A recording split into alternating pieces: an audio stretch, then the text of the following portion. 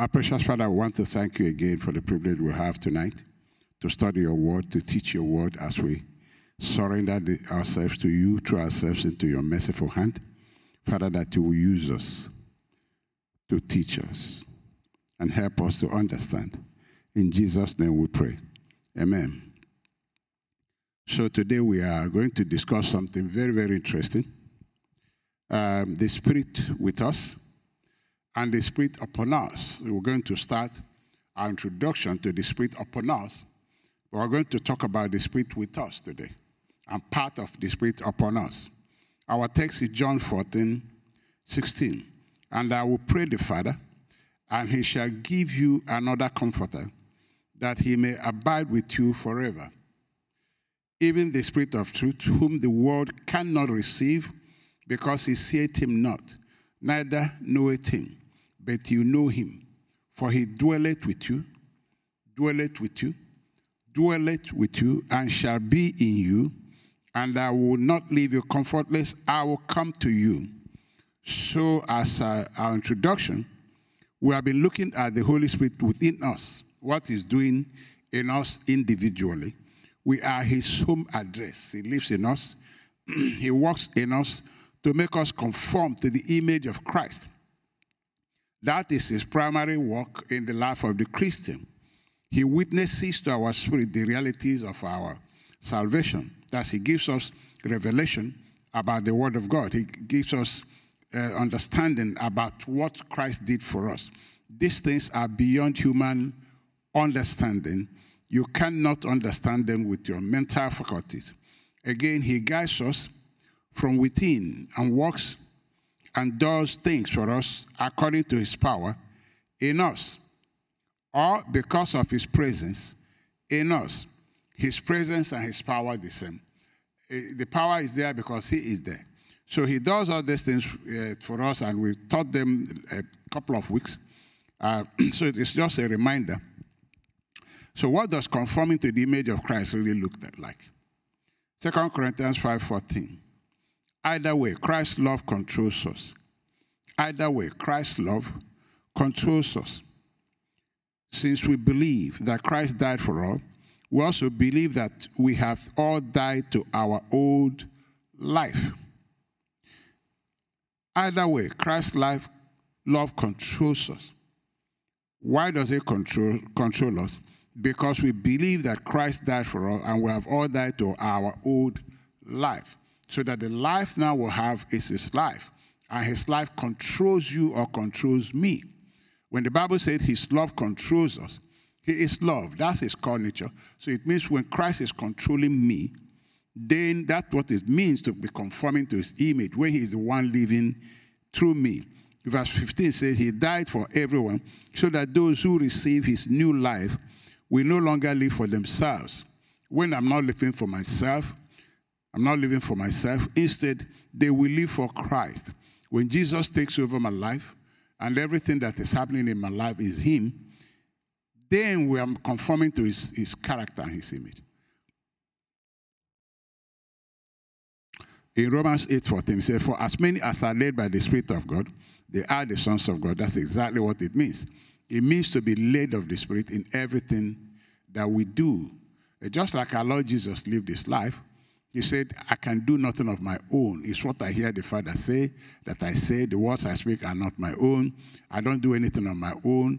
I'm not even interested in consulting my own will or anything. It's just the Father that is doing all this work through me. That's exactly how a Christian should live his life. Then you can know that you are conforming to the image of the Lord Jesus Christ. Then he says in Romans 6:13, do not let any part of your body become an instrument of evil to serve sin.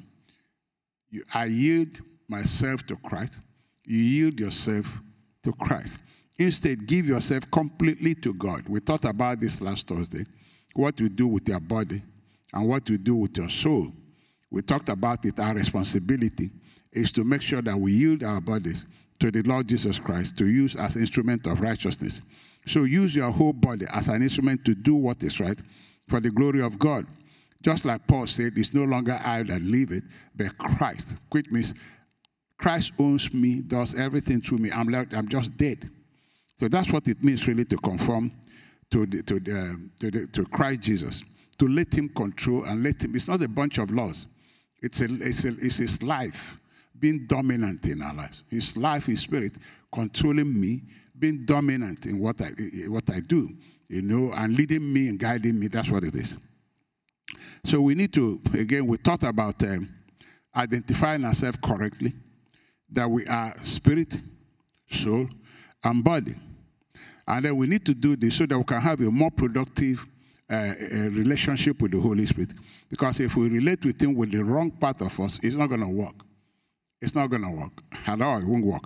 And so we said we must understand that we are a spirit being, and we have a soul, and we live in a body. And then here is Paul's prayer, that we know that Paul was really focused on this. He knew this very well, and he was operating from this perspective. So in Philippians 4:23, he said, may the grace of the Lord Jesus Christ be with your spirit. See, he was so conscious of our spirit personality, our spirit being. He said, the grace of our Lord Jesus Christ be with your spirit. He knows that we are spirit personalities. And in Ephesians 3:16, he said that he will grant you, according to the riches of his glory, to be strengthened with might through his spirit in the inner man. To be strengthened in your spirit, the inner man, not the outer man. So he was conscious of the fact that the Christian is a spirit personality, born again, born of the spirit, not born of the flesh, but born of the spirit. It's called born again. And in Romans 1:9, he said, for God is my witness, whom I serve with my spirit in the gospel of his Son, that without ceasing I make mention of you always in my prayer. He said, I serve God with my spirit. May the grace of our Lord Jesus be with your spirit. Praying that God will strengthen you in the inner man, strengthen you in your spirit being. So Paul was very, very aware that we are spirit personalities. Being born again to him was not just a church jargon. It's not Pentecostal something. It's a reality. It's a reality that you've been born again. You've been born of the Spirit. Born of the Spirit of God. You are a spirit being. It's a reality. So, and we relate with God by that our spirit. That's why Paul is praying that grace of God will be with your spirit. God will strengthen you in the inner man. He said, I serve God by my spirit, because the flesh will profit us nothing. We need a serious paradigm shift. We seriously need that. Otherwise, we can't locate God. We'll just be doing all these fleshly things, all these emotional hee-haws and things. And we dislocate. You can't locate God with that at all. You just cannot. So we say that it's with the spirit we contact the spiritual realm. With the spiritual realm. Again, we talked about our soul, which is our center of the will, mind, and the emotion. Our human life produced this. When the human life ceases, your will, mind, and emotion ceases. It ceases. So if the human life ceases, then all this soulish activity simply cease. This means that the center of your will, mind, and emotion is really your human life. It's the human life that is the center of it. Because when the human life ceases, you don't have will, you don't have emotion, you don't have anything. So the scripture says, what does it profit a man to gain the whole world and lose his soul? Which means it's really using the word soul synonymous with life. Some people believe that the soul is the human life. Because if the soul is the center of your will, your mind, and your emotions, then the center of it is your life, is the human life, not the human spirit. It's the human life that produces that. Because if the spirit lives and your life ceases, then you don't produce that. It means that what is making, and that's the quality of a living body, a living human being, is that it has a will, it has a mind, it has emotions. So the people who are saying that the soul is really the human life, that's the center of your will, your mind, and your emotion, they are not really wrong. I think synonymously it can be used. So that it's easy now to understand what the soul is. That this is the human mind, the center of all the will, mind, and emotion is your human life. If your human life is no more there, you don't have mind. Nothing. You don't have will. You don't have emotion. So the center of it all, the thing that makes it work, is your human life. The Bible calls it living soul. Living soul. There is nothing like dead soul. It's a living soul. Living soul. Living human life that produces emotions, produces will, produces mind.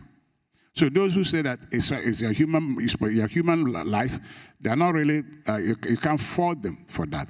There are so many definitions of it, but it's all about your will, mind, and emotion. That's what the soul is, the center, where if it's your life is not the center, what rest is it being produced? It's not your spirit, though. It's not your spirit, because your spirit is totally different from your mind, will, and emotion. So it has to be your human life that is the center of it all. Well, so let's continue. If you want to contact the spirit word, I call the word of God the spirit word, because Jesus said, the words I speak to you, they are spirit. If you want to contact the spirit word of God with your intellect, all you can do is to hold it in the mental realm of assent. You can't have understanding, because the word of God is never mentally discerned. It's not, never mentally discerned. It is only spiritually discerned. Only your spirit can understand the word of God. So that's why you contact the spirit realm with your spirit. Now, a lot of people operate in their mental realm. They read the Bible in their mental realm. They try to discern it with their mental realm, in their reasoning, and it doesn't work. Because the mental realm will never, never, never. You can't discern the word of God with your mental faculty. It's not possible. Only when your spirit begins to reveal to your mind, begin to educate your mind, that's when it makes sense to you. But only your spirit can do that to your mind. Only your spirit can do that to your mind. So your mind cannot understand it directly from God. It is God that ministers to your spirit, and your spirit now begins to educate your mind. And your mind begins to say, wow, I see it now. Then it begins to make sense. What didn't make sense before begins to make sense to you. But the Holy Spirit works through your spirit to make it happen. Now, so if all you do, and that part of it, we need prayer to make these things happen. If we're not seeking for revelation and we're not praying about it, we hold it in the mental realm, and all you can get is mental assent. You can say, yeah, God heals, yeah, God heals, yeah. But you may not even really understand it. You may not even believe it. You may say, yeah, I have faith in the mental realm. That's where it is. But for you to know the difference between the mental assent and faith, when it comes to action, you will not produce it. Because faith without action is dead. You can't produce the action. You can produce the word, because words are cheap. But once to come to action of faith, you will not be able. You will not be able, because the faith is not there. If you hold it in the mental assent and be shouting everywhere, yeah, God can heal, God can heal. But when it comes to, okay, God has healed me, let me rise up and walk, or do something, you will not be able. You still be doubting, because the word has not gotten into your spirit yet. You will not be able. You know? So then we say the body is the house of the human spirit that gives life. The body is what houses the human spirit. And it is this human spirit that gave life to the earth-formed man that God formed. Because when the spirit of man leaves, the Bible says the body is without life. The body dies. The body dies. So the body houses our human spirit, but our human spirit houses the Spirit of God. The Spirit of God lives in our human spirit. Okay, so that's a revision of what we did before. Today we're going to talk about the Spirit among us. The Spirit among us. We are His house as a corporate body, as much as we are His house individually. We are the house of the Holy Spirit individually, because He lives in us. But then now, as a corporate body, He again lives among us. He lives among us. So we're going to see the awesomeness of this arrangement. Why it is so. Ephesians 2:19 says, so now You Gentiles are no longer strangers and foreigners. You are citizens along with all of God's holy people. You are citizens along with all of God's holy people. You are members of God's family. Together we are his house. See, together as a body, we are his house, built on the foundation of the apostles and the prophets. And the cornerstone is Christ himself. This house is built on the foundation of the apostles and the prophets. But what is holding the whole building is Christ himself. We are carefully joined together in him, becoming a holy temple for the Lord. Through him, you Gentiles are also being made part of this dwelling where God lives by his Spirit. So you see, God lives in us, and God lives among us. It's a mystery. Again, this kind of thing, you can't understand it mentally now, because you can't figure it out. God lives in me, and God lives among us. You know, but it takes the Holy Spirit to reveal it to you that this is true. And by the time we go through it, you see really how it works. That is absolutely true, and it needs to be so. So the Bible said that we are being built a house together in Christ, where God lives. Both Jews, Gentiles, everybody that comes to Christ, we are being built together where God lives. And the foundation of that building is the foundation of the apostles and the prophets, and the cornerstone is Christ himself. So I want to talk about this foundation so we understand it very well. The foundation of the apostles and prophets, what does it mean? The foundation of the church is Christ himself. There's no doubt about it. There's no other foundation anybody can lay except that which is laid, which is Christ himself, yes, for sure. So but the foundation of the apostles and prophets is easy to understand. Even though the foundation of the church is Christ, but the foundation of the apostles and the prophets the scripture is referring to is the revelation of Christ given to them. Is the revelation of Christ given to them which define their work. So Christ is the foundation. But we need to know him now. We need to understand now who he is. And so this revelation that is given to them that makes us know who the foundation is. The Bible describes this as the foundation of the apostles and the prophets. The foundation laid, Christ was laid through them in form of words, written words for the church to read.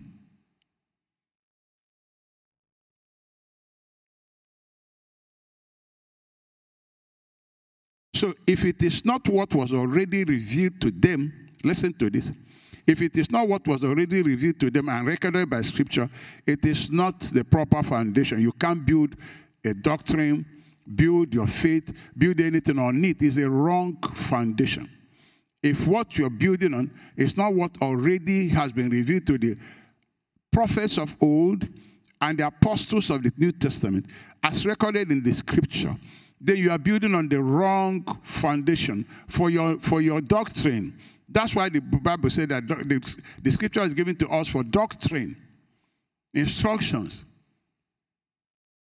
So if it is not based on the work of the prophets of old and the apostles, you are laying on bad. It's not God's foundation, which is Christ. That foundation that does not reveal Christ is not God's foundation. And if it's not backed up by Scripture, it's not proper foundation. It is not. Somebody can come and say, you know what? I have a new. Some people say, oh, the Spirit is giving us new revelation. There's nothing like that. Anybody's telling you, oh, I have a new revelation beyond the Bible is demonic. It's not true. Completely lie. Because the foundation of, the Bible says that this work is built on the foundation of the prophets and the apostles. Christ is the cornerstone. So you can't build anything except on the revelation that God gave to the prophets, which they wrote down, and the apostles came and gave us the interpretation, which they wrote down. Is the Scripture. Is the Scripture. I heard somebody saying, you know, that Paul began to teach a new thing where he said that Gentiles would now become Christians. It's not a new thing. The prophets wrote it before. It was written by the prophets, being fulfilled in the time of the apostles. There's nothing new. Don't let anybody deceive you in these last days. People are wanting to support the evil they do, the iniquity they do, the abominations they do, and they want to say that the Bible is not sufficient, that the Holy Spirit is different from the Bible. It's a lie. For God is the Word. The Word and the Spirit agree. In the beginning was the Word, and the Word is God. So the Spirit of God cannot be different from the Word. You must understand why the Scripture wrote all these things. So we know what, when you see this, the foundation that is not a revelation of Christ according to the work of the prophets and the apostles, it is not God, it is not Christ, it is not what Christ is upholding as the chief cornerstone. Look at Luke 24:44. Then he said to them, these are the words which I spoke to you while I was with you, that all things must be fulfilled which were written in the law of Moses. When he talks about the law of Moses, he's talking about the writings of Moses. The law of Moses and the prophets and the Psalms concerning me. You see, everything they wrote is the work they did. Those are the foundational works that reveals Christ. Which the apostles, now the Holy Spirit gave the apostles the interpretation, and they recorded it for the church. He said, everything they wrote has been fulfilled in me now. I've come to fulfill all their writings now. Now the Holy Spirit came to interpret it to the church, and the apostles also recorded their witnessing. So the Bible is Old Testament and New. John 1:45. Philip findeth Nathanael and said unto him, we have found him, of whom Moses in the law and the prophet did write, Jesus of Nazareth, the son of Joseph. You see, they received revelation of Christ. And Christ came and fulfilled those things. And then the Holy Spirit came to interpret the work of Christ to the apostles, and they started to write the New Testament letters. So anything outside the scripture from the Old Testament to the New, it's not on the foundation which Christ uphold. It's not on the work of the prophets and the apostles. You should not take it. Our Lord says in Luke 24:27, and beginning at Moses and all the prophets, he expounded unto them in all the scriptures the things concerning himself. That all the scriptures is giving you a revelation of me. The works they did, the foundation of the prophets is the work they did, and the apostles is the work they did, which Christ Jesus is the cornerstone. The main thing they are focusing on, the main message they are bringing is Christ.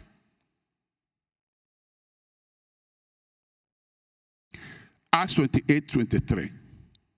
And when they had appointed him a day, there came many to him into his lodging, to whom he expounded and testified the kingdom of God, persuading them concerning Jesus, both out of the law of Moses and of the prophets, from morning till evening. Verse 31. Preaching the kingdom of God and teaching those things which concern the Lord Jesus Christ with all confidence, and no man can forbid him. Paul was witnessing to what the prophets have written, what Moses wrote about Jesus. So this is the foundational truth. The foundational truth, what they wrote, which God is now revealing the interpretation to the apostles. And they also wrote their own. So in 2 Timothy 3:16, it's important that we understand this thing so that you are not deceived in this last day. 2 Timothy 3:16, all scripture is now given by inspiration of God and is profitable for doctrine. You see what I mean? For reproof, for correction, for instruction in righteousness, that the man of God may be perfect, thoroughly furnished unto all good works. All scriptures. All scriptures. All scriptures. Paul wrote somewhere, he said that these things are now being revealed to us, his holy apostles. This is now being revealed to us, his holy apostles. So the revelation to them was also recorded. The revelation to Moses and the prophets were also recorded. Everything about Christ was recorded in the whole scripture. So if the scripture does not underwrite that thing, it's wrong foundation. Christ is not upholding that thing. So you better go away from them.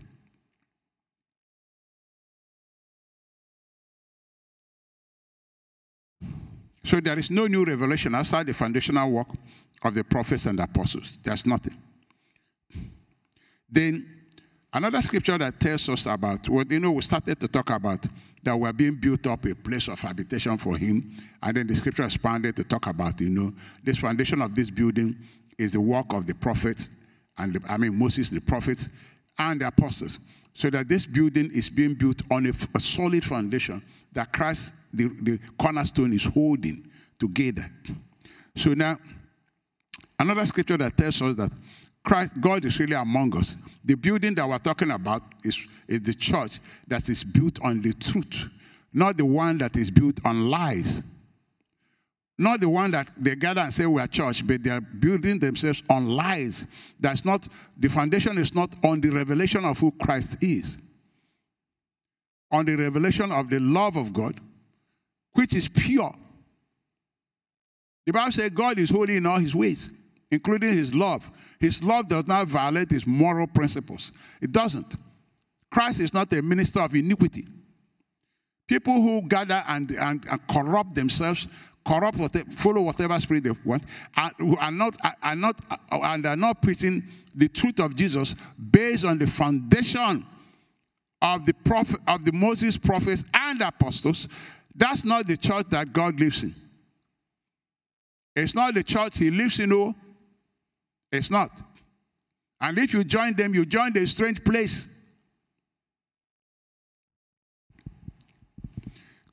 Then he says in Matthew 18:20, for where 2 or 3 are gathered together in my name, there I am in the midst of them. In my name, not in the name of another strange spirit.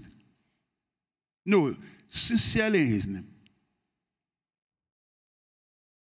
Now, the significance of this, his presence in us, among us, is right here. Exodus 33:14. The Lord replied, I will personally go with you, Moses, and I will give you rest. Everything will be fine for you, Moses. Then Moses said, if you don't personally go with us, don't make us leave this place. So how will anyone know that you look favorably on me and your people if you don't go with us? For your presence among us sets your people and me apart from all the other people on the earth. So his presence in his church sets his church apart from every gathering, anywhere. His presence among the body of Christ in his church sets it apart. It's not a normal social gathering. It makes all the difference that God is in their midst. It differentiates it from any other gathering you attend. It differentiates it from any other thing you attend. Anywhere you go, it's not the same thing with the gathering of the children of God, the body of Christ. Why? God lives among. Moses said this is what sets us apart. You see why his presence is in us, but it has to be among us as we gather together. You see why he's there? Moses said, if you don't go with us, please, we're not going. Because it's that your presence that makes all the difference between us and any other group, any other gathering, anywhere. Anywhere. And then David said in Psalm 23, verse 4, yea, though I walk through the valley of the shadow of death, I will fear no evil. Why? For thou art with me. See what his presence makes? His presence removes fear. It removes fear. It removes fear. Thy rod and thy staff, they comfort me. Your authority comforts me. Your power comforts me. It removes fear.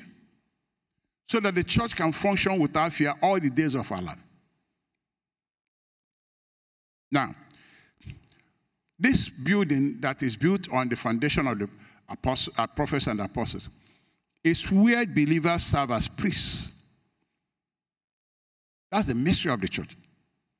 It's where believers serve Jesus as priests. We are not called to be saying, I'm a Christian going up. No. We have divinely appointed function. Every Christian must know this. And if you are not fitting into that, you are missing out something. This building that God is building and where he lives, that's where we serve him as priests unto him. Revelation 1:9. And had made us kings and priests unto God and his Father. To him be glory, dominion forever and ever. Amen. Where Peter wrote this in 1 Peter, he talked about we being built up, a place of habitation for him, and he made us priests. 1 Peter, I think 1 Peter 1 something, I've forgotten what it is. And he made us priests unto himself. So that this place of habitation is where the Christian should serve God as a priest. Very important. That's why God is saying, I'm here, serve me. I'm here. So what do priests do? They offer sacrifices. They offer sacrifices. And so the Christian offers sacrifices too. But not the sacrifice of blood, not the sacrifice to take out our sin, but there is a sign sacrifice that we offer in this house where God says, I'm living here, serve me here. Serve me here. You do understand that God told Moses to build a temple, and his presence was there, and they were worshiping him there. But that temple was built with human hand. God said, I don't live in that kind of temple. So I'm going to build myself a temple. And he built us when he created us new in Christ. So he's building us now as a place of his habitation. And he dwells in our midst so that we too can worship him and serve him. See why he's among us and building this temple. Now, so we should bring him sacrifice. In Hebrews 13:15, it said, therefore, let us offer through Jesus a continuous sacrifice of praise to God, proclaiming our allegiance to his name. That's one sacrifice, priestly duty the Christian has. That's one priestly duty we have in the church. That when we gather, we should offer God this sacrifice of praise. You don't do it because it's Sunday morning. It is assigned responsibility to the Christian, not just the choir, to the Christian as a priest serving in the house of the Lord, that he should offer this sacrifice of praise to God. It's not just sacrifice because you are passing through difficulty and then you must praise him. That's not the context I'm talking about. I'm talking about context of responsibility. That's why whether it's good or bad, you do it because it's responsibility as a priest. We bring this sacrifice to God who is living among us. So you should know the importance of your being engaged when there is worship, when people are singing. You don't stand aloof. You should because that's your responsibility in the house of God as God appointed priest. It's not just the choir. It's for you to get involved, and say, Lord, I'm a priest. I came here to bring this sacrifice of praise to you. So you get engaged, put your mind in it, put all your everything like he's here. And I'm doing it to him, for him, to his glory. He's living right here. His presence is here. So you can't come to church, come to a garden, and they are singing, and you just sit there like a statue. You are not fulfilling that's your assignment. You are not.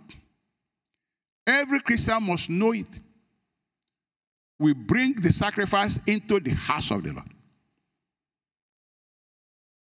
where he is. And then we see in Hebrews 13:16, another sacrifice we are supposed to bring. And don't forget to do good and to share with those in need. These are the sacrifices that please God. It's not that I'm sacrificing something to give. No, it is your duty as a priest to do this. And in the house of the Lord, oh my God, that's where it's done now. When you read the scripture, you find the Bible said, those who have land, they sold it and brought, so that those who don't have have. That's what it's talking about. This is the kind of sacrifice that pleases God. We do it to those outside, but more so to the household of God. So that a brother cannot be hungry, a sister cannot be hungry. That's scripture. That is what they did in the early church, and the Spirit was exploding all over them. That is your assignment as a Christian. Then when we are in the church, we will talk about less privileged brethren. The church must organize. Jesus said, don't forget the poor. Paul said, yeah, this is what I'm supposed to do in my life. You don't forget them. And they were collecting things for the poor brethren in Jerusalem. It is part of the sacrifice, part of what you are supposed to do in the house of the Lord. Is that nobody in the house of the Lord should go home hungry, go home with no clothes. No, then we are not fulfilling that assignment of Christ. To do good and to remember the poor. All you need to do is to read the early church and find how they were living together. How they were sharing things together. Making sure that the Bible says none had need. Those who had, it says, brought it according to the scripture. Our coming to church is not just to come and sit on good chairs and go home. We must offer these sacrifices. That's why he's building this place, so that the church will begin to care for one another, take care of one another in an organized way. See, that's why the church is important.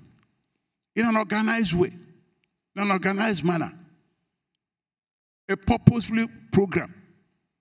When they talk of CCP, you wake up. You have to, as a priest of God, this is one of the sacrifices that pleases God. When you dip into your pocket and know that somebody is not eating for Christmas, I have to invest there. We don't do it because it's CCP. It is our duty as priests in the house of God, where God says, I live here and I'm building you up as a temple. But these are the things I want you to be doing in this temple. As my priest, bring me sacrifice of praise into the house of the Lord. Because priests offer sacrifices. Again, I'm not talking in the context of sacrifice because something happened to you. If you understand the context, you know you do it all the time. As a matter of assigned responsibility.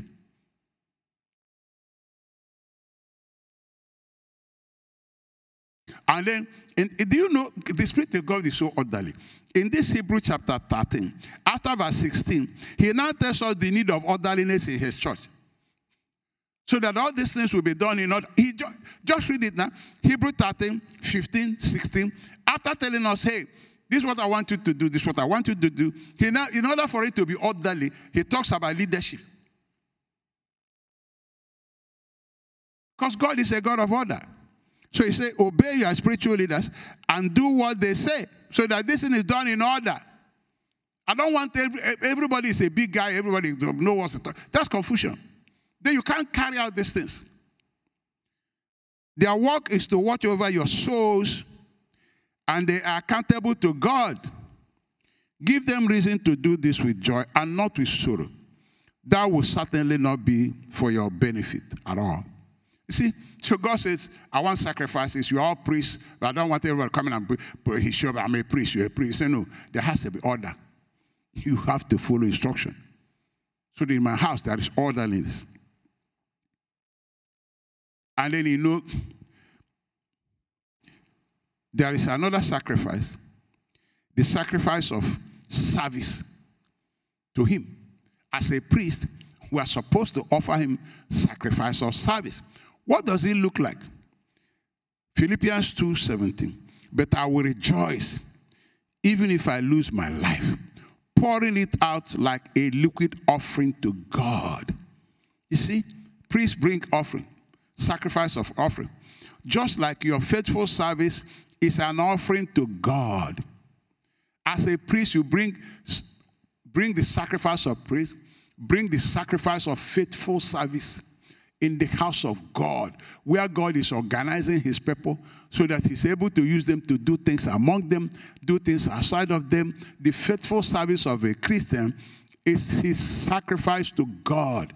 the faithful service, the Sunday school teacher who is faithful in it, the life center leader who is faithful in it, the choir member who is faithful in it, the usher who is faithful in it, and somebody who says, I need to be serving somewhere because I have to bring him a faithful service. You can't come to church, sit down, and be going. You are not serving fully. Faithful service is an offering to God. That's why God set up this big thing called his temple. He says, I'm among you. So you know I'm among you. So that you serve me with that. Bring me that. I love to sit. Paul said, I poured my life out as an offering to him. So you too, your faithful service is an offering to God. He's in the temple. Bring it to him. And he said, yes, you should rejoice, and I will share your joy. Bring it with joy. Don't bring it grumbling. And say, if you know what they did to me. But when they do worse things to your job, you don't talk. You go and be walking. It's only in the church we find easy reason to stop serving Jesus. Because our love is gone cold. But because you love money, in your job they do worse things to you, but you wake up 5 a.m. to get ready and still go there and be smiling and serving them. Because you get a check. You get a check. But we should change God. It's only with things of God we find what they did. I'm not doing again. We should change God. God blesses you with children. You won't come to church 4 months. Even after your doctors have certified you good. And you go to ShopRite. You go to everywhere. You go to church. You know, I just had a baby. But you go to ShopRite now. All those places you go to Costco. You go to Makala and buy chicken. But the only place you won't go is the house of God. That's unfaithful priest. Once your doctor certifies you healthy enough to go out, and then your baby is old, strong enough to go out, and you're able to go out to do other things, I don't see why you can't come to church once a week, at least. We always like to shortchange God, and in the process, we rob ourselves of the blessings of those things. Out of ignorance. Somebody was saying yesterday about how God showed them that some Christians, they don't want the mercy of God, they are running away from it. This is part of it, ignorance. Because all these things, it's not real, it's for your own good. It can unleash divine blessing on you.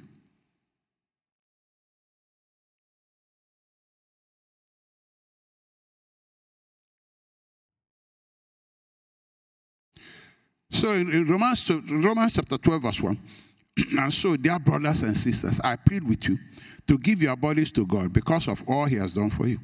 Let them be a living and holy sacrifice. See, this is another sacrifice that we bring to him. We give him our time, our money, take my hand and let it be. That's that. The Holy Spirit said that's a sacrifice. And that's the way to worship him. When you surrender, you came into this world with nothing. Absolutely nothing. You will leave this world with nothing. All this fight holding back on this is lack of wisdom. Completely lack of wisdom. It's like you gave a child a cookie, and you're saying, give me, so I'm not giving you. But you gave it to him. You gave it to him. And you still have packets, but he doesn't know that this thing he's doing, don't give me, you gave it to him. God gave us our life. What do you have that was not given to you? Your time. The songwriter said, my time is in your hand. That's a powerful statement. My time is in your hand. As a priest in the house of God, you sacrifice, you give him sacrifice of everything. Sacrifice, if he needs it, you give it to him. Sacrifice of everything. And he said, I'm not unrighteous to forget the works of love you've done in my name. I see it. I'm in the temple. I watch what you bring. Don't bring me things of faith.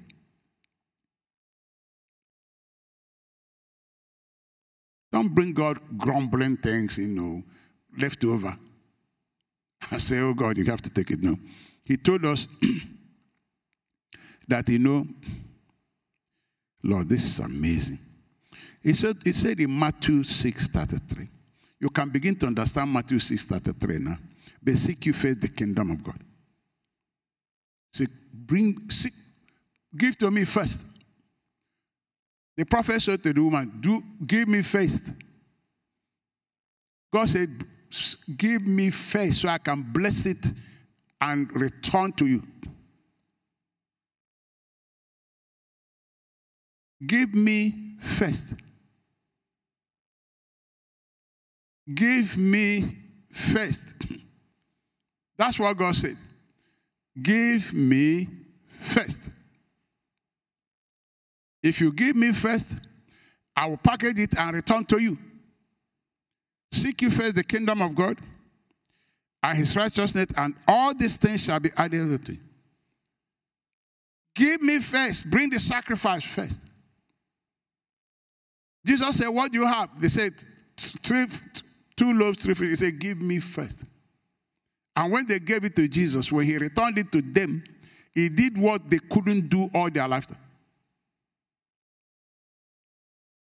Give me your time. Give me your life. Give me your talent.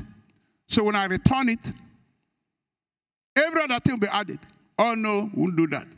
You see how human wisdom hinders us from the best of God. And we're frustrated, praying and fasting for the things he said, I'll add to you if you follow this principle. Be a priest that is faithful.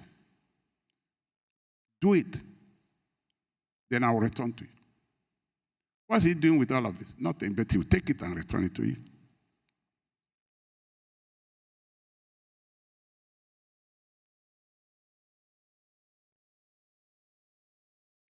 So he says in Romans 12:1, and so, dear brothers and sisters, I plead with you to give your bodies to God because of all he has done for you. Let them be a living and holy sacrifice, the kind he will find acceptable. This is truly the way to worship him. That's how you worship him.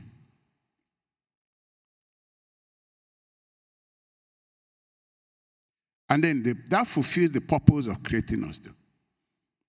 Thou art worthy, Revelation 4:11, thou art worthy, O Lord, to receive glory and honor and power. Why? For thou hast created all things, and for thy pleasure they are and were created. We are created for his pleasure. The purpose for which you say, God healed me. God healed you is grace and mercy. But remember the purpose he healed you, so that you continue to function in the mode he wants you to function. That he created you for pleasure, for his pleasure, for his pleasure. We live at his pleasure. When they say you serve at this person's pleasure, it means you are here to do what he tells you to do. And he can fire you. So you can see the usefulness of the God among us, so that we can fulfill the reason for which we are living. So we can fulfill our responsibility in the kingdom. And you can see why God said, look, don't neglect the gathering of yourself together, as some people do, because I'm in that place. And I'm here, I set it up so that you serve me. And then serving me, you can be a blessing to people, a blessing to the world. You know, like look at evangelism, for instance. Isn't it a church that organizes evangelism and supports missionaries? Do they fall from the help? Is it not a group of people that collect their money and send to me? Look at the missionary we support. That's what they say, serve me. Serve me so that I can reach people. I can reach people. It has to be in an organized way. So you can't say, oh, no, it is me and God. I know what I'm doing. No, you're not fulfilling his call, his purpose. His purpose is that he's building you up a temple where he is and where he said you are a priest. So you come and bring that sacrifice to the house of the Lord.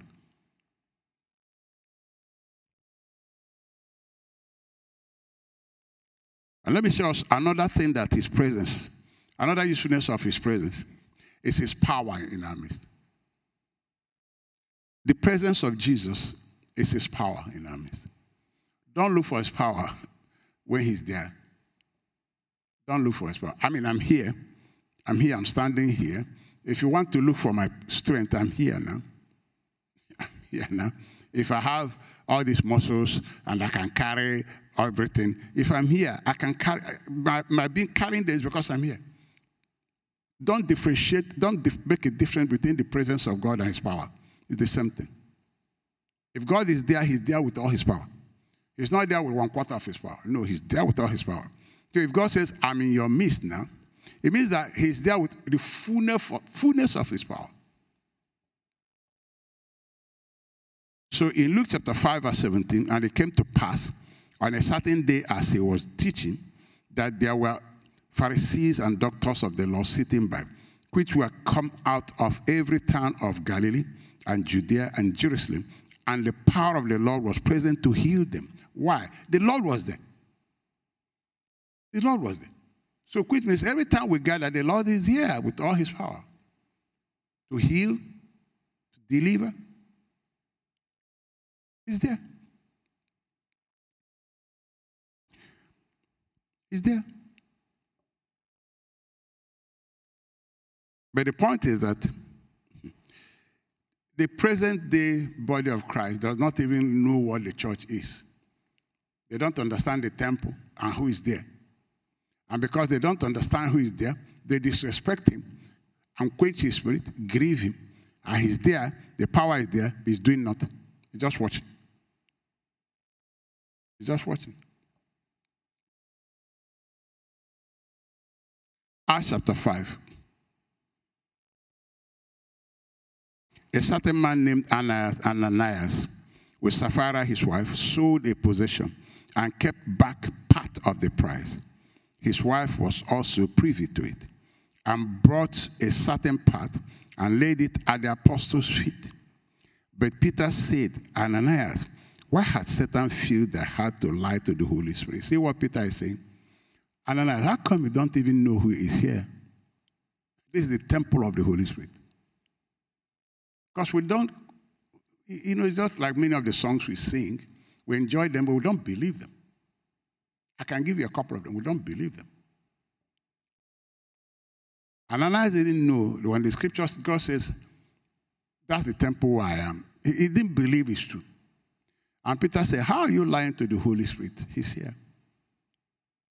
He's here.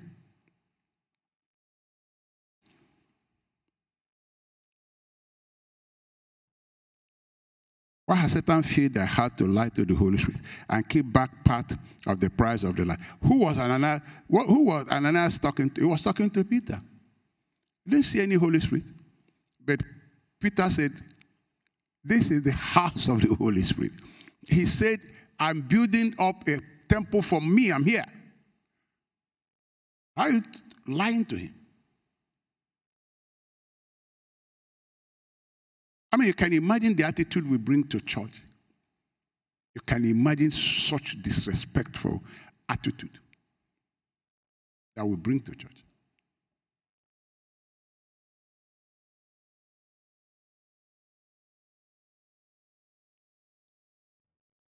First Corinthians 11:17. But in the following instructions, I cannot praise you. This is a bunch of Christians, so very carnal people. See what they did. He said, but in the following instructions, I cannot praise you. Why? For it sounds as if more harm than good is done when you meet together. So when you come together, you do more harm than good to yourselves. Again, you don't know who is there. 18. First, I hear that there are divisions among you when you meet as a church. And to some extent, I believe it. That's number one. Number 19, verse 19. But of course, there must be divisions among you so that you who have God's approval will be recognized. He said, that's how you know those who are of God, those who are not of God. So you see all this character that people carry out in church. That's what tells you who is of God and who is not of God. Because the Bible said that it's a mixed multitude. Tare and wheat, they grow together. Then let's continue. He said, but of course there must be division among you now, so that you who have God's approval will be recognized. Verse 20. When you meet together, you are not really interested in the Lord's Supper. You see, the Lord's Supper they used to take is not the way we take it now. They used to take it as a meal. Because when Jesus was giving it, it was not the way we took it now. We take it now. The Bible said he was giving this during supper. It was during supper. It was during meal. And if you look at tradition of the Bible and things, you find that covenants are celebrated with meals, like marriage meals. Covenants are always celebrated with meals. And the Holy Communion is a celebration of covenant. So they don't do it the way we do it now. They do it with food. Everybody bring your food, and they eat it together. You will see it here. And you see why they were dying. Because they didn't recognize who was there. Verse 19. But of course, there must be, so verse 20. When you meet together, you are not really interested in the Lord's Supper, 21. For some of you, hurry to eat your own meal without sharing with others. You see how they do that? It says some of you hurry to eat your own meals without sharing with others. You say you are not interested in the Holy Communion. As a result, some go hungry while others get drunk. They get drunk. 22, what? Don't you have your own homes to eat for eating and drinking? Or do you really want to disgrace God's church and shame the poor? You see what God says? You see, it's a sacrifice of taking care of the less free. They were abusing it. What am I supposed to say? Do you want me to praise you? Well, I certainly will not praise you for this. For I pass on. Now I started to tell them, this is the Holy Communion. No, you people are doing this thing. He said, let me teach you what Jesus revealed to me. For I pass on to you now what I received from the Lord Jesus on the night when he was betrayed. Jesus took some bread and gave thanks to God for it. Then he broke it in pieces and broke it in pieces and said, this is my body, which is given for you. Do this in remembrance of me. 25, in the same way, he took up the cup of wine after supper. You see, when they were eating, he broke the bread. But he took up the wine after supper. The last thing. When they finished eating now, they were drinking, he took up the wine. After supper. So they were doing this in eating meal.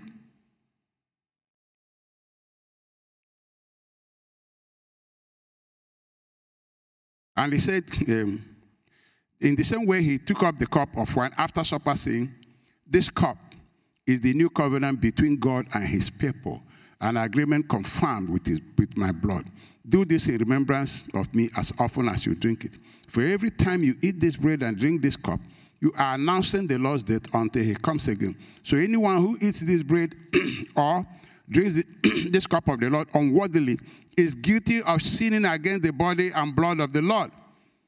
That is why you should examine yourself before you eat, before eating the bread and drinking the cup. For if you eat the bread or drink the cup without honoring the body of Christ, you are eating and drinking God's judgment upon yourself. 30 is scary. That's why many of you are weak and sick, and some have died. Ananias died. Sapphira died. Paul said, that's why people are dying. Can you imagine the kind of disrespect we bring to God, to the house of God? Paul said, that's why you are dying and you are sick. Ananias died, Sapphira died. I asked the Lord, I said, why did Ananias and Sapphira die during grace? He said, you haven't been reading my word. Go and read what Paul wrote to the Corinthians. That's what attracted me to this place. So go and read it. He said, you talk of Ananias and Sapphira. Many of them were dying. So go and read it now. Because they're insulting the Spirit of grace. Abusing the Holy Spirit.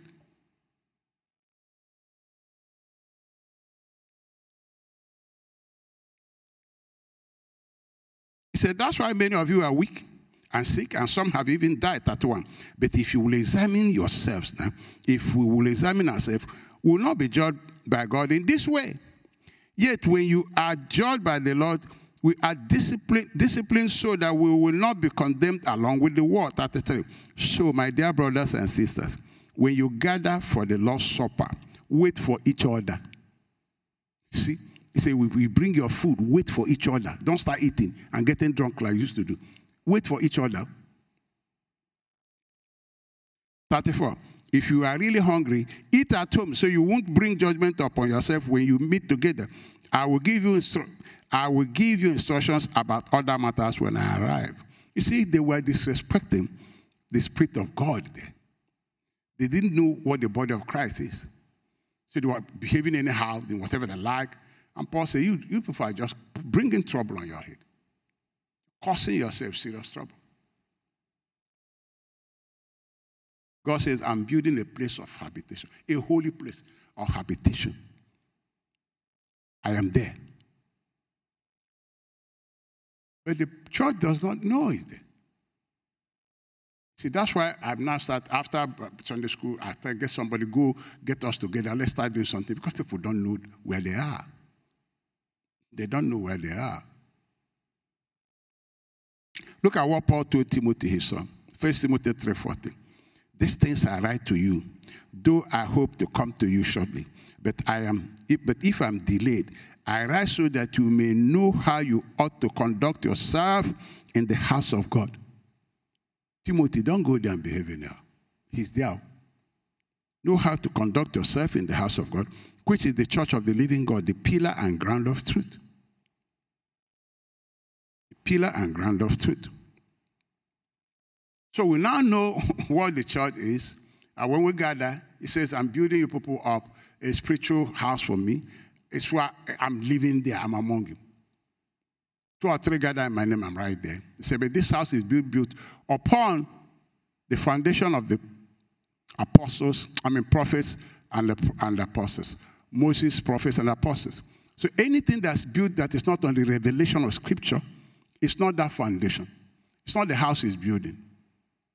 You can be singing and dancing and doing whatever you like. But if what you are teaching is not Christ as revealed by Scripture, he's not holding it up. It's not the cornerstone holding that thing up. And then we see what we're supposed to be doing as a priest in the house of God. Our assigned role and assigned responsibility. The Scripture called it sacrifices. Because priests bring sacrifices. It's not sacrifice because, like I said, because, I'm passing through things. Let me worship God. Yeah, you can do it in that context, but that's not the context of that scripture. It's not the context at all. The context is that's your priestly duty that you bring to God as a sacrifice. Priests bring sacrifice. You bring it to God. But if you now understand it, you will now know that you should bring it continually at all times. Because you can't say, I'm not doing it again. You have to continue. And we see some other sacrifices that the scripture wants the Christian to carry out and be faithful in that service. And that we shouldn't come and insult the Spirit of grace, abuse the Holy Spirit that is there, and treat him with disdain.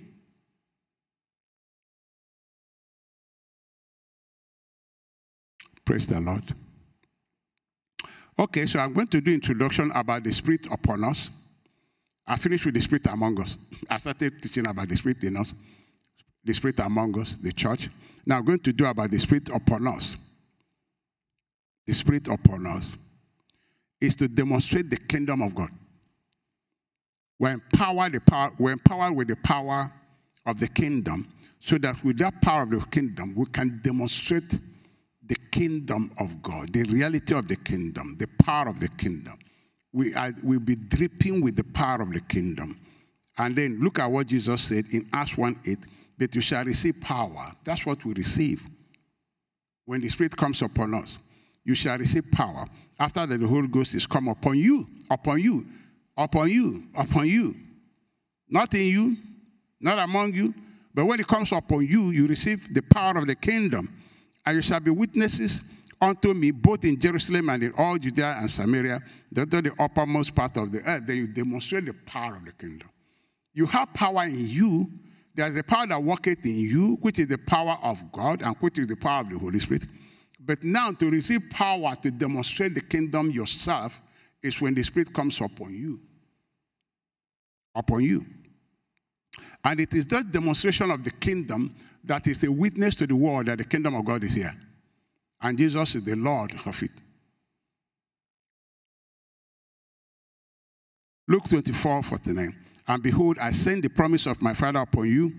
Tarry ye in the city of Jerusalem until you be endued with power from on high. I went to Lagos. I was telling them, I said, all of you are fasting for anointing. Don't people know you don't know what you're doing? I said, the Spirit of God said, when I baptized you in the Holy Spirit, I gave you power. I gave you power. I said, what are you doing with it and where is it? They were looking at me. I said, everybody is fasting for anointing, anointing, anointing. I said, you don't know what you're talking about. He gave you power. He gave you power. The Holy Spirit baptism is about power. That's what it is, the power of the kingdom. Let's see our Lord's example. Luke chapter 3, verse 21. Now, when all the people were baptized, it came to pass that Jesus also being baptized and praying. You know, they say, did he pray in the Spirit? But he was praying. So when he got baptized, he didn't tell us he stopped praying. You have no proof he stopped. He was praying for sure, but there was no proof that he stopped. Okay, so he was praying. And the heaven was opened, and the Holy Ghost descended in a bodily shape like a dove upon him. And a voice came from heaven which said, Thou art my beloved Son, in thee I am well pleased. So you can see that the Lord Jesus was also baptized in the Holy Spirit. But he's God. You say, why? Because the Bible says he set aside everything that made him God and became a man. If he wasn't a man, he wouldn't die. God would not die. He became a man. He became a representative of humanity. So he would take our place. So he needed the power of the Holy Spirit now to function like we all need it. So now he received this baptism of the Holy Spirit. In Luke chapter 4, verse 14, the book of Luke is amazing. If you want to read about healing, study the book of Luke. By the time you finish studying, you get healed. Because Luke was a doctor, so he focused on the healing things of Jesus. It's a book of healing. So let's see what Luke recorded in Luke chapter 4. Amazing recording, verse 14. And Jesus returned in the power of the Spirit. When you are baptized in the Holy Spirit, you return in the power of that Spirit. He returned in the power of the Spirit into Galilee, and there went out a fame of him through all the region around about. And he taught in their synagogue, being glorified of all, verse 16. And he came to Nazareth where he had been brought up, and as custom was, he went into the synagogue on the Sabbath day and stood up to read. And there was delivered unto him the book of the prophet Isaiah, which is Isaiah 61. That's what we were reading. And when he had opened the book, he found the place where it was written, the Spirit of the Lord is upon me. So he began to tell them, this thing written here has happened. The Spirit of the Lord is upon me because he has anointed me to preach the gospel to the poor. He has sent me to heal the brokenhearted, to preach deliverance to the captives, recovery of sight to the blind, to set at liberty them that are bruised, to preach the acceptable year of the Lord, which means this is the time that all these things are being brought to you because of divine favor. And immediately you get baptized in the Holy Spirit church. I don't want to discourage you, but this is true. The devils take notice of you. Immediately they take notice of it. Do you know when the church suffered greatest persecution? Was not before the baptism of the Holy Spirit. It was after the baptism of the Holy Spirit. Immediately that baptism of the Holy Spirit took place. Read the terrific persecution the devil unleashed on them. Because he knew that trouble had come for him. But, with that power, they still overcame him. They still defeated him. They still got 3,000 saved, 5,000 saved. Everywhere. They still dealt with him. So immediately Jesus got baptized, the enemy rose up. He wanted to kill him. But with that power, he stepped on his head and moved on, continued doing what he was doing. Because of that, I will not be reading Luke chapter 4, verse 22. When they wanted to kill him, and they wanted to push him over this, and he walked through them and went his way. Now, but I want to read Luke 4:31 and just stop here. And came down to Capernaum, a city of Galilee, and taught them on the Sabbath day, 32. Look at the result of that power. And they were astonished at his doctrine, for his word was with power. Friends, when we get baptized, the same thing is, as we study this thing, you see that this thing was happening in the apostles, was happening in members of the church. The same thing. Jesus said, the works I did, you are going to do, because it's the same spirit. It was happening exactly as he was experiencing it. It was happening in their ministry. The same thing. You wonder, do I experience that? You need to go to God and say, am I really baptized in the Holy Spirit? I really believe a lot of people are not baptized in the Holy Spirit. I don't have any proof, but I strongly believe that. I strongly believe that some people are just doing like that. Even a lot of people are not saved.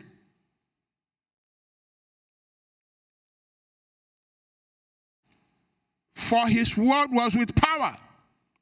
And in the synagogue there was a man which had the spirit of an unclean devil, cried out with a loud voice, saying, let us alone. What have we to do with thee, thou Jesus of Nazareth? Art thou come to destroy us? I know thee who thou art, the Holy One of God. And Jesus rebuked him, saying, hold thy peace, come out of him. And when the devil had thrown him in the midst, he came out of him and hurt him not. Look at verse 36. And they were all amazed. Men, and spake among themselves, saying, what a word is this? They recognized the power immediately. What a word is this? For with authority and power. He was demonstrating the kingdom everywhere. He was demonstrating the kingdom everywhere is here.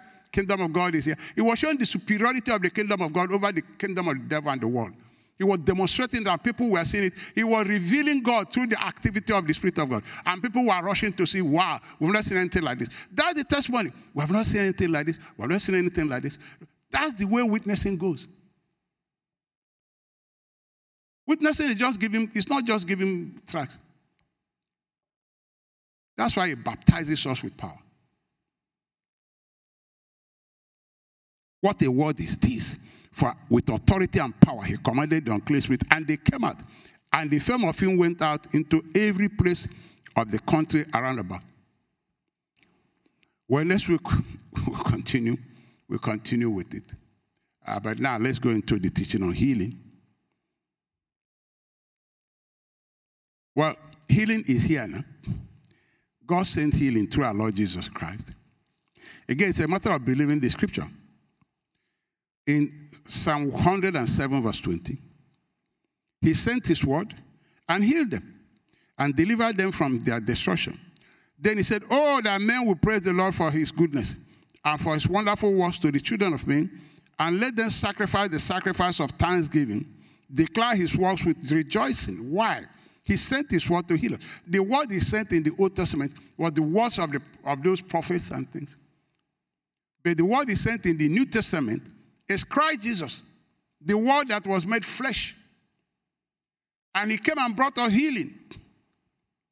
Jesus brought us healing. Jesus Christ, the Son of God, brought us healing. He's the word that God sent to heal us. And it is his mercy. It is his mercy. It is his grace. We don't earn it. God brought Jesus as a gift of love. Romans 5:17. For the sin of this one man, Adam, caused death. See? Sickness is death's brother. Sickness is junior brother to death. It's what leads to death. So they are the same 10 and 10 pence. The same kind of different faces. He said, the sin of one man, Adam, caused death to rule over many. But even greater is God's wonderful grace, see, God's mercy. and his gift of righteousness. For all who receive it will live in triumph over sin, over death, which means over sickness, through this one man, Jesus Christ. Yes, Adam's one sin brings condemnation for everyone. But Christ's one act of righteousness brings a right relationship with God and new life, not death. It reverses this one. This one brought death. This one brought new life. This one brought sickness. This one brought healing. This one brought condemnation. This one brought justification. It reverses it. And it is only what Christ did that brought us all these things. Verse 19, because one man disobeyed God, many became sinners. But because one other person obeyed God, many will be made righteous. You see, that's how we are made righteous. In Adam, we are made sinners. In Christ, we are made righteous because of what Jesus did. In Adam, death came. In Christ, life came. In Adam, sickness came. In Christ, healing came. Because when you talk of life, you're talking of healing. Luke chapter 4:18, the Spirit of the Lord is upon me, for he has not anointed me to bring good news to the poor. He has sent me to proclaim that captives will be released, that the blind will see, and that the oppressed will be set free. What is more oppressing than sickness? What is more oppressing than sickness? He said, I've come to set you free from all of that. Adam's sin brought all of this, but Christ's obedience to the Father, going to the cross, brought us life. And 19 said that the time of the Lord's favor has come. It's favor. It's unmerited. Luke chapter 4:19 amplifies it to proclaim the accepted and acceptable year of the Lord, the day when salvation and free favors of God profusely abound, which means healing profusely abounds. Free favors of God. By the grace of God, we'll talk about this more on Sunday too. So everything God does for us is a manifestation of his mercy, though. So you don't have to say, oh, this is why I'm not being. No. It's a love offering. The Bible said the death of Adam brought death. The sin of Adam brought death. But what God did for you brought life. Adam made us sinners. Christ made us righteous. Adam brought us condemnation. Christ brought us justification. He reversed everything now. And he says, it is an act of grace. It's by grace you are saved. All this is mercy. It's God. In Romans chapter 9, verse 15. I'm reading verse 15 to 16, 18 and 29.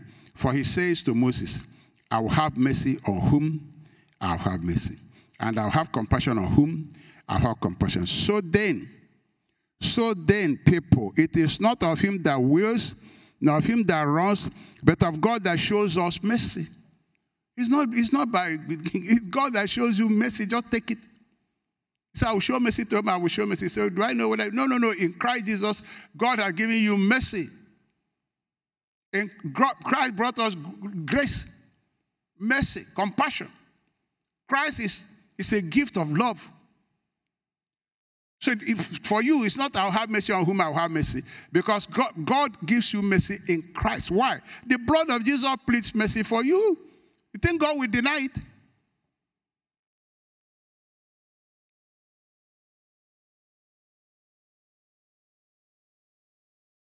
I want us to read Romans chapter 5, 15 to 19. Let's see what the mercy of God did for us. But there is a great difference between Adam's sin and God's gracious gift. For the sin of this one man, Adam, brought death, like we said, to many. But even greater is God's wonderful grace and his gift of forgiveness to many through this other man, Jesus Christ. And the result of God's gracious gift is very different from the result of that one man's sin. For Adam's sin led to condemnation, but God's free gift leads us to be made right with God, even though we are guilty of many sins. For the sin of this one man, Adam, caused death to rule over many. But even greater is God's wonderful grace and his gift of righteousness. For all who receive it will live in triumph over sin and death through this one man, Jesus Christ. Yet, Adam's one sin brings condemnation for everyone. Just summarizing what I said before. But Christ's one act of righteousness brings a right relationship with God, a new life for everyone. Because one man disobeyed God, many became sinners, but because one man obeyed God, many are now made righteous. I'm just summarizing what I said from Scripture so that you know that this is Scripture. It's Scripture. If God said, I've given you new life, you are no more under the reign of death, you are free from. Jesus said, I came to set you free. To the oppressed, I came to set you free. And it's done. Finished it. Finished it. In Psalm 103, it said, bless the Lord, O my soul, and all that is within me, bless his holy name. Bless the Lord, O my soul, and forget not all his benefits. Who forgives all your iniquities? Who heals all your diseases? Who redeems your life from destruction? Who crowns you with loving kindness and tender mercies? This is what he's doing because of his kindness and tender mercies for you. Who satisfies your mouth with good things so that your youth is renewed like the eagles? God says, it's not of he that runneth or willeth, it's God that showing you mercy. So he said, now I've poured my loving kindness and tender mercies on you, and then these are the things that I have done for you because of it. So you have healing, you have forgiveness of sin, you have redemption of your life. That man saw a good vision. He said some people, the mercy of God was dropping on them, and they were removing it and not. People do it. It's true. He said they were running. It's like, don't want it. Don't want it. And it's true. You tell people, hey, God has made you righteous by faith in Christ. They say no. Okay, how else do you want to be righteous? God said, I'm giving you this healing as a free gift of mercy. Take it now. Stop trying to earn it. Don't join those who are saying, I don't want the mercy of God.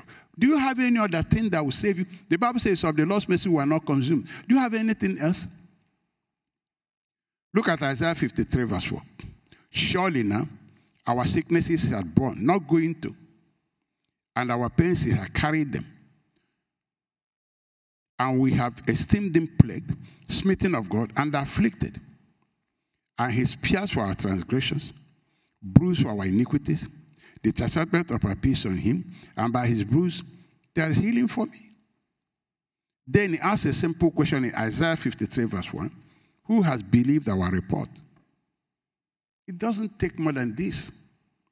And to whom has the arm of the Lord been revealed? Who has believed this report?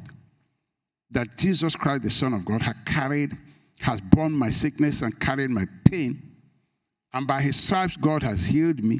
Who believes it? And it is a gift of mercy, compassion. Who crowns you with loving kindness and tender mercies. And that's why these things are our own. They say, who has believed our report? And to whom has the arm of the Lord been revealed? So it is up to us, really, to accept the report of the Lord. To say, yeah, this is mine. This is mine. And if it is God's love, if it is God's mercy, then it's mine. On Sunday, by the grace of God, I'm going to demonstrate to you people to see how the devil, that spirit is wicked. How he has blinded Christians from the love of God and the mercy of God and focused them on the power. And everybody is chasing power. And they're not getting anything. I'm not allowed to teach it now. I'm not allowed to teach it on Sunday. Because there are background teachings I need to do before I show you that. You will see it clearly. Clearly. If you don't accept the mercy of God, you will not accept the power of God. As simple as that. But you won't find a comfortable basis to say, yeah, this is mine. Because the devil will come and be pummeling you all the time and say, how can it be yours? Look at you, how can it be yours? It is mercy. It's loving kindness. Actually, God is intrinsically merciful. God is, I don't know how to describe it. That is it. He's limitlessly compassionate, honestly. And what Jesus was demonstrating to us is how merciful God is. He was showing the world how God loves them. That statement, for God so loved the world, is not a statement of church people, just church, no. Jesus was demonstrating it.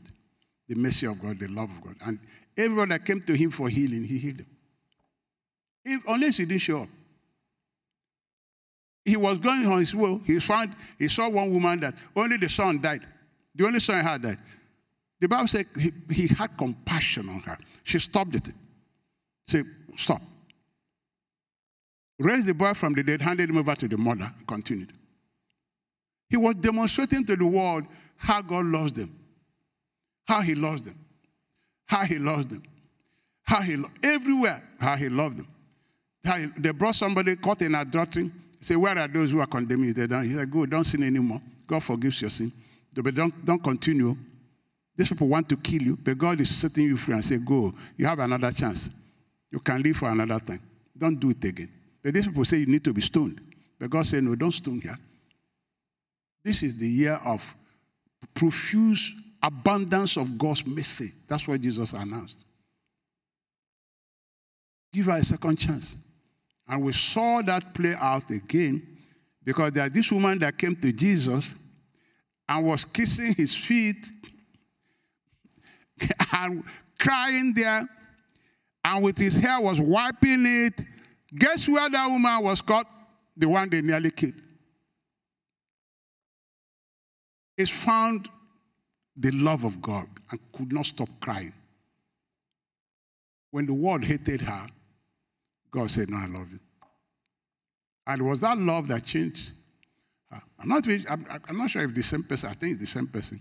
I didn't go to study to confirm this, but I believe it's the same person. I really believe it's the same person. All those people that came to him, pouring costly perfume on him, were people the world gave up on. They were rank sinners, prostitutes.